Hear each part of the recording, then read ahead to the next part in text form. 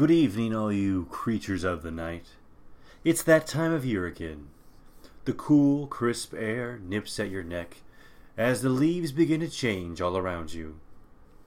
Fall is finally upon us, and now the glorious month of October has befallen us. We have 31 days to watch all of the terrifying, blood-curdling films before we finally reach All Hallows Eve. But which films to watch?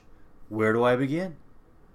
This is the latest podcast episode of It Records and the return of the annual recommendation show, Halloween Horror.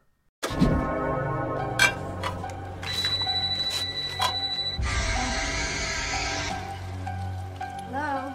Welcome to Fright Night. I ate his liver with some fava beans and a nice Chianti.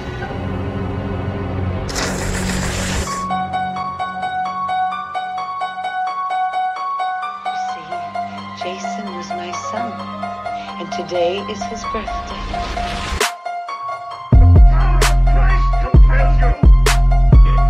I see dead people.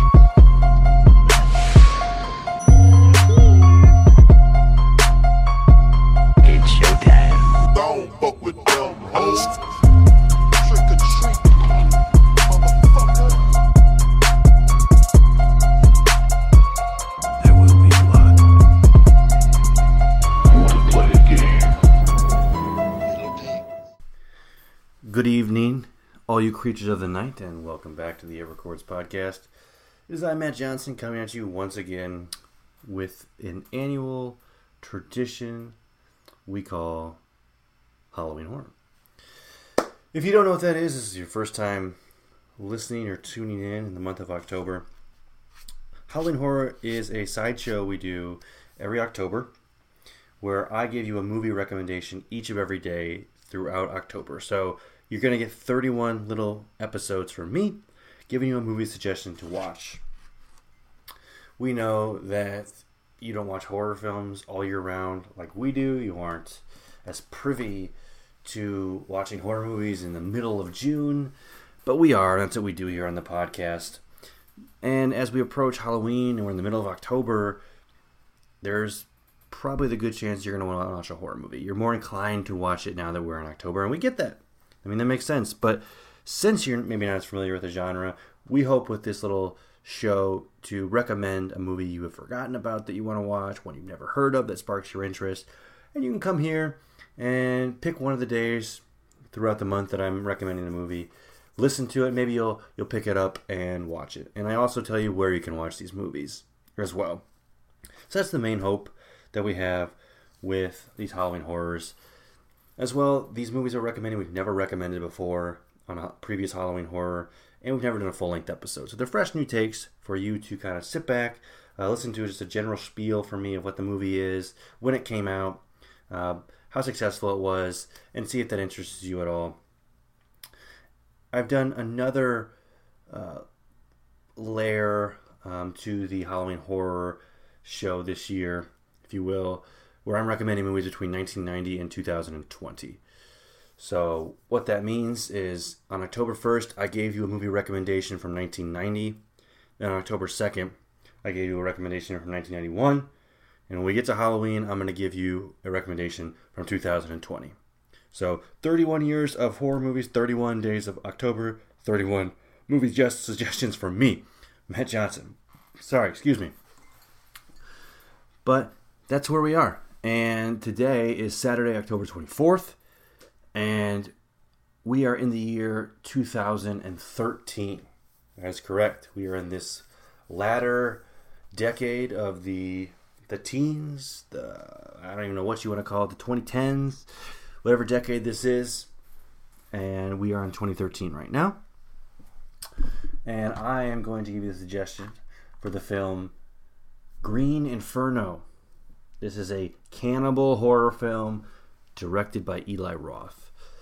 And I know in the past I talked about some subgenres that were popular in that first decade of the millennium, which was like the ghost, supernatural entities was pretty popular, as well as torture porn came out, which was really highly gross So it doesn't have to be gross, but it is gory, really hyper gory movies that were realistically tortured and showing brutal deaths, like with the Saws and the Hostels, if you will. Devil's Rejects, The Collector, I recommended as well. But this one is in 2013, towards the latter half now, so I think the torture porn started to die out at this point, but it was still prevalent. There were still movies coming out. And this is directed by Eli Roth, who did the Hostel series, which does fall into that torture porn subgenre. And don't think you couldn't get away from a Halloween horror for me. I didn't recommend a cannibal movie. There's plenty of them out there. We've done some full-length episodes on them, and I've recommended some in the Halloween horrors. But it is a subgenre, so it's not just the torture porn, but this is a cannibal horror film. And it was inspired by the Italian cannibal films of the late 1970s and 80s, Cannibal Holocaust being a particularly popular one. And more specifically, in Cannibal Holocaust, there's a film within a film titled Green Inferno, which is where Eli Roth came up for the name for this film and paying homage to those cannibal films of the 70s and 80s. But with that, you could kind of pick up the plot of this movie, but it's a cannibal movie, but in case you don't know, it follows a group of activists who really want to go to, I believe it's in Peru. Yes, they're going to Peru, and they want to save the rainforest. You have global corporate interests in here, tearing up the rainforest for their own wealth, and they're ruining the natural world. So you have these activists who go there, and their plane crashes in the middle of the jungle, and there's a tribe there. Turns out to be a cannibalistic tribe, and now they're forced to fight for survival. I'm not a huge torture porn fan. I lived through it, but there are some good ones. I'll give them that, that have substance to them as well, or are truly haunting based on the substance and the character development. Some can be very good still. This one I don't think hits that mark. I don't think there's a lot of tension to it or scares, really, besides not wanting to see the next gruesome torturing or killing of the character.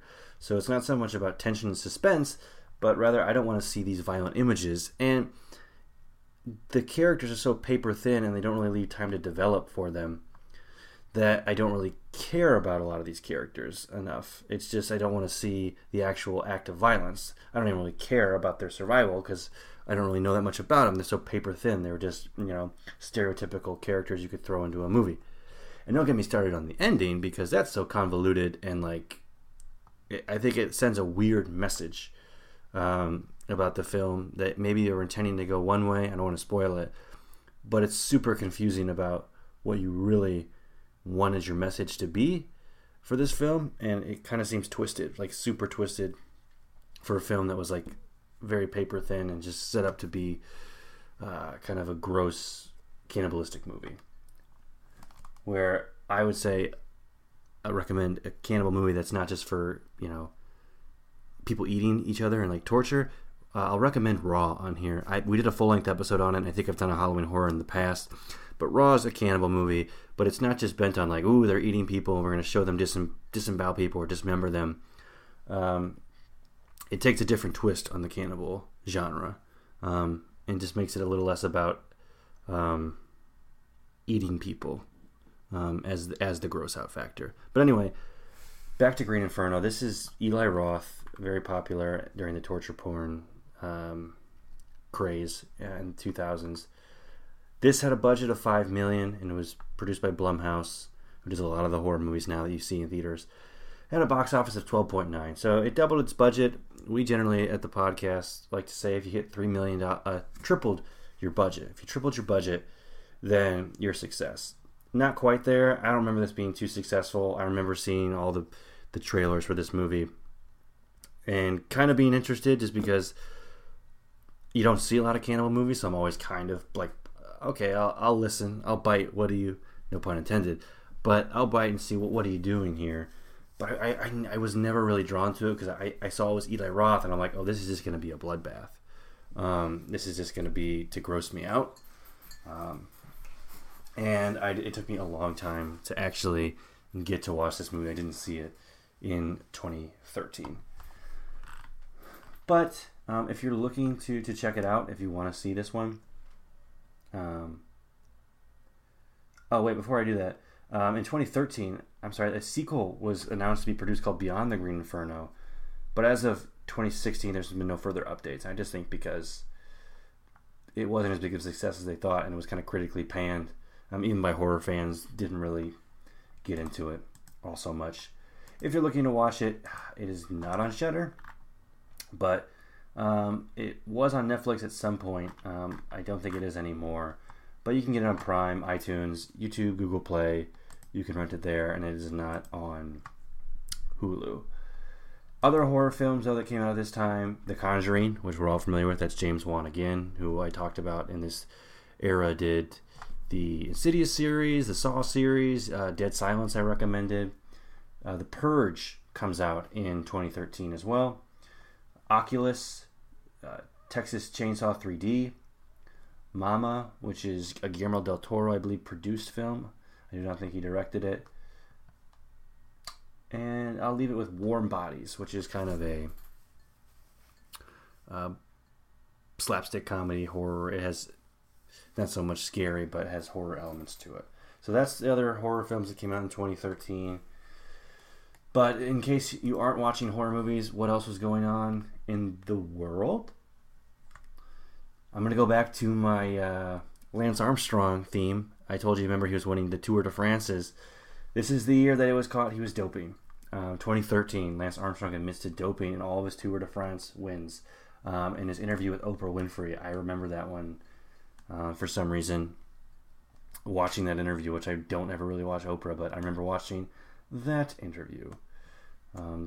Also in April of this year, the Boston Marathon bombings occurred, killing 3 and injuring 264 at that time.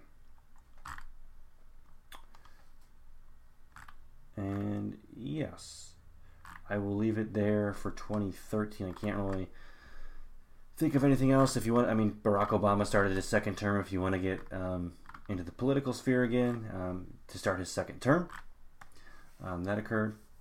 And the U.S. government shutdown, that occurred in the middle of October 2013. They passed a last-minute deal to reopen the government and raise the debt limit at the last possible second. The Senate first struck a bipartisan deal, and then the House passed the deal with several Republican members joining the Democrats. I do remember the government shutdown being an imminent threat back in 2013. But I will leave it there for today. Thank you for joining us. Please come back tomorrow, and I will give you a film from 2014.